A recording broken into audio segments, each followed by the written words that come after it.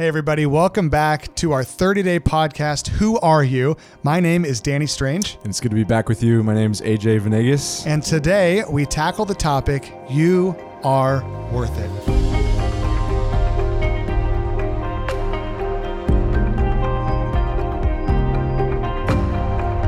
We are a third of the way there, Pastor Danny, and we just love the gospel so much here at Three Crosses that we decided to take 2 episodes to kind of talk about it.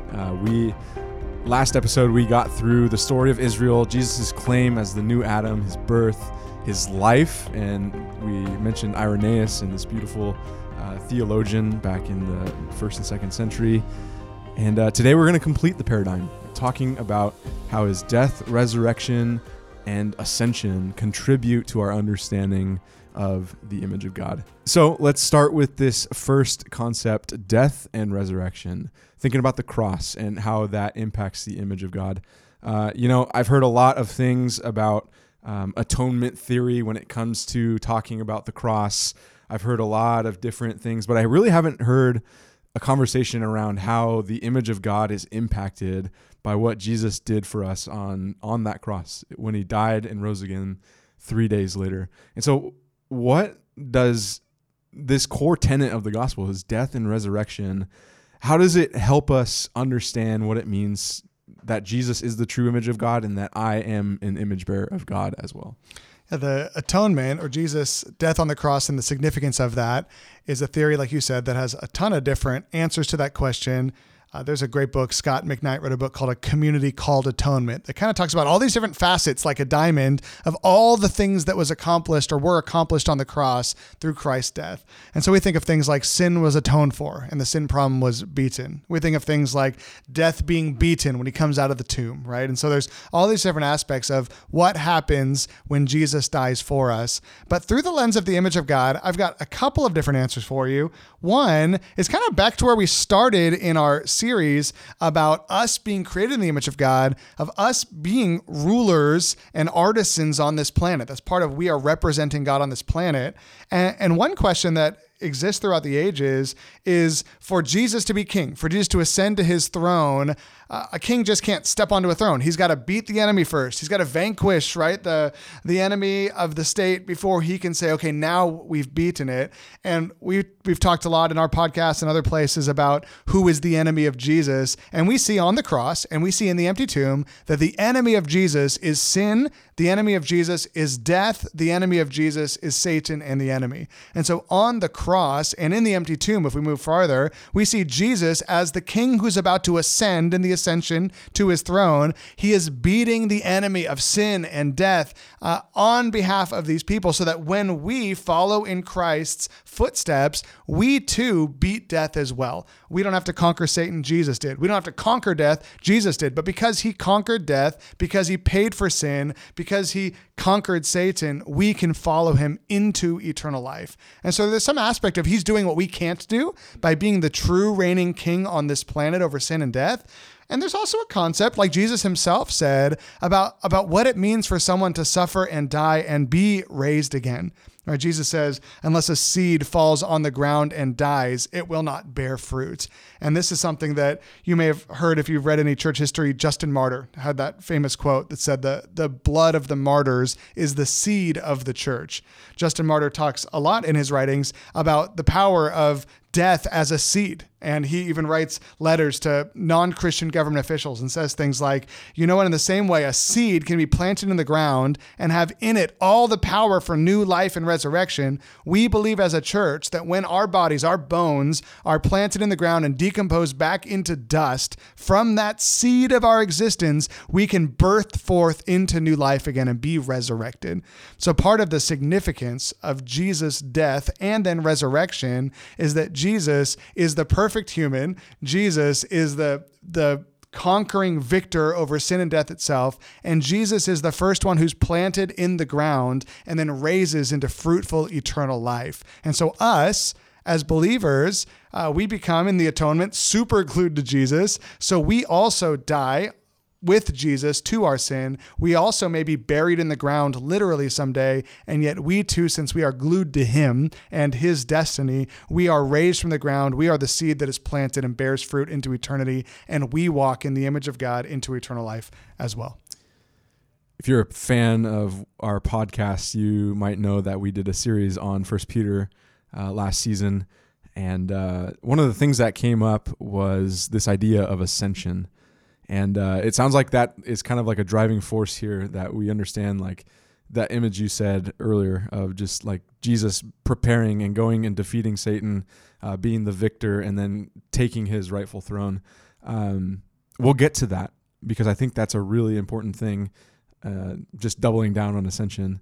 But I want to ask one of our famous skeptic questions for this episode. I'm hearing a lot of language about, being victorious over sin, defeating it, all these different things. And yet, I know in my life, like I still experience sin. And I think I'm a Christian. I want to say I'm a Christian, but like, if you're a Christian out there, you can probably resonate with this feeling. It's almost like that Romans 7, Romans 8 sort of tension. Like, I do what I don't want to do and I hate it. And so like, it seems like there's some, like, what does it mean that Jesus was victorious over sin and death? Yeah, I think that thinking about Jesus' victory over sin and death, we talked last week about Jesus being the image of the invisible God, in the sense that he's created in the image and likeness of God on this planet where he does not sin. He's the perfect new Adam who never sinned. And so part of the invitation into followership of Jesus is an invitation growing in Christ likeness. And that is the tension between growing towards that image we see in him, this renewed Imago Dei, and realizing that the presence of sin and even bits of the power of sin still has its claws in us as we live life on this planet, right? So we have Romans 7. We've got this famous tension of I don't understand what I do. Who will rescue me from this body of death? We have Romans 8 where Paul turns the corner and says, but praise be to God through Jesus Christ, right? Through his Spirit, the Spirit of life has set me free from the law of sin and death.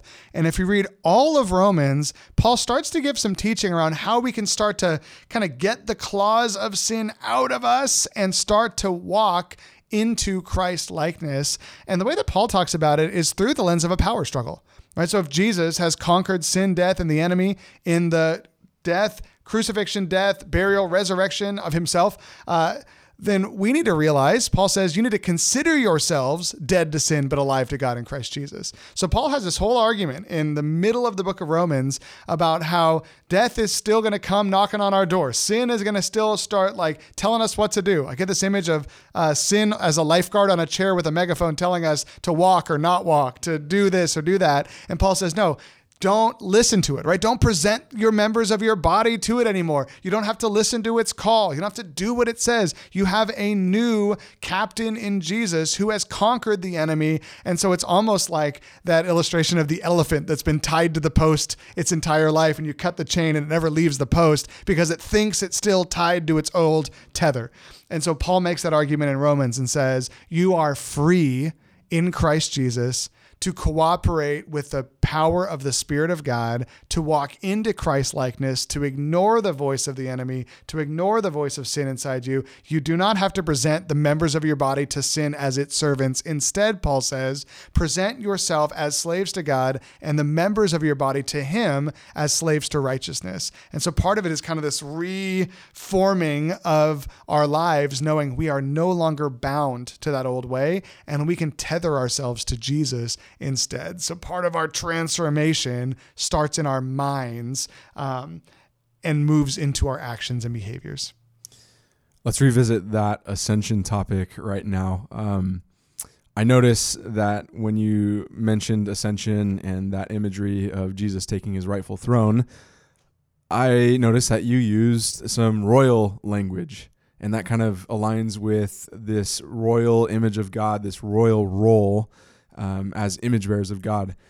I'm wondering if that ascension has a lot to say about, our role. You've been talking about like becoming like Christ and learning how to live in that forgiveness of sin and learning how to declaw ourselves from the power of sin. I'm wondering if there's a connection there between God's royal ascension in Jesus Christ and this becoming royal image bearers once again. There's absolutely a connection. I think it's important for us to understand that in the same way, in Genesis 1 and Genesis 2, we're created in the image and likeness of God. We are not God, but at the same time, right, we are, like the psalmist says, lowercase g gods, right? And so there's this tension between God is always supreme. He is the Lord of Lords. He's the King of Kings. But we on this planet are like these little mini gods who represent him wherever we go and have his spirit inside of us and live in his image and likeness and grow into it. In the same way, we see Jesus ascending to his heavenly throne as the conquering king, the king of creation, the artisan king we've been talking about, who rules and reigns over all the earth. We will never rule and reign over all the earth like Jesus did. But as his image bearers, in the same way, we get language of us in heaven ruling and reigning with Christ as his image bearers. And so in the same way that in Genesis 1, we are these mini versions of God, in Acts chapter 1, Acts chapter 2, in the ascension of Jesus, and we look forward into the kingdom in eternity, we see that we're also image bearers in the sense that we're mini versions of Jesus, even in the kingdom of heaven, that we will rule and reign with him forever and ever and ever. So we do, in a sense, follow him in his ascension, right? We do not sit at the right hand of the throne of God. We are not reigning in the clouds, but we get these images even like in Thessalonians, where we will return in the clouds with him as part of his people. And so there is this tension between, even in the kingdom of heaven, we are rulers underneath the headship and lordship of our primary exclusive ruler, Jesus Christ. This marks the transition in this series from this conversation about why, and hopefully you've got a better grasp of this Imago Dei concept. I know it's a lot. We'd love to continue the conversation with you, obviously, but we're going to transition now in the series into more about what we do and how we glorify God.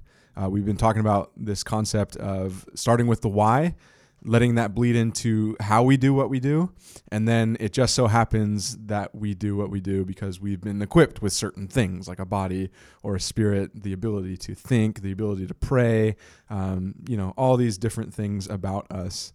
And so this is kind of where we get practical. How do we glorify God? What is it that we're called to do?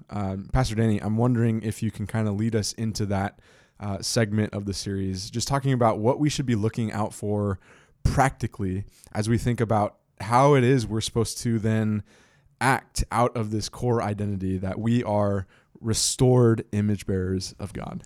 Yeah, I think a lot of that is living in the truth, not the lie. Like we talked about from Romans, that everything in us might say, I'm a slave to sin, I'm a slave to fear, I'm a slave to Satan, I'm a slave to death, the members of my body are trying to destroy me, right? But the truth, this, like we started in this podcast, our received identity from the outside says, no, you're adopted sons of God. You're heirs of the promises. You no longer have to obey the call of the devil. You are free to live for Jesus. And so I think knowing this why of, hey, you were created in God's image to represent him in this place, to live as his representative, to bring his rulership into the world, to also somehow cooperate with the Spirit as artisan kings, extending his presence over planet Earth, to be fruitful and multiply, raise children who honor God and grandchildren and great-grandchildren. That's the why we exist. And so how we do that is we consistently untether ourselves from the falsities about us, and we retether ourselves to the truth that we discover from outside of us. We receive it from Jesus, and we learn what it means to walk in this truth. That's why when we see Romans 8, we see that the Spirit of life has set us free from the law of sin and death. Then we start seeing concepts in the scriptures like keep in step with the Spirit, and by the Spirit put to death the misdeeds of the body. We cooperate with the very presence of God in our lives to begin to walk in this identity that we've discovered from it, why we exist on this planet. Awesome. We are going to be diving into different things that we've been armed with as image bearers of God, which includes, our body, our spirit, our different abilities that we have because of those things. And it's going to get really practical. How do we glorify God? That's the question that we're going to be trying to answer.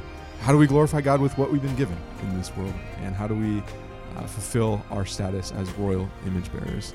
And at the end of the series, near the end, we're going to be talking about where this is all headed, sort of the end game, per se, of this image-bearing concept that we've been talking about.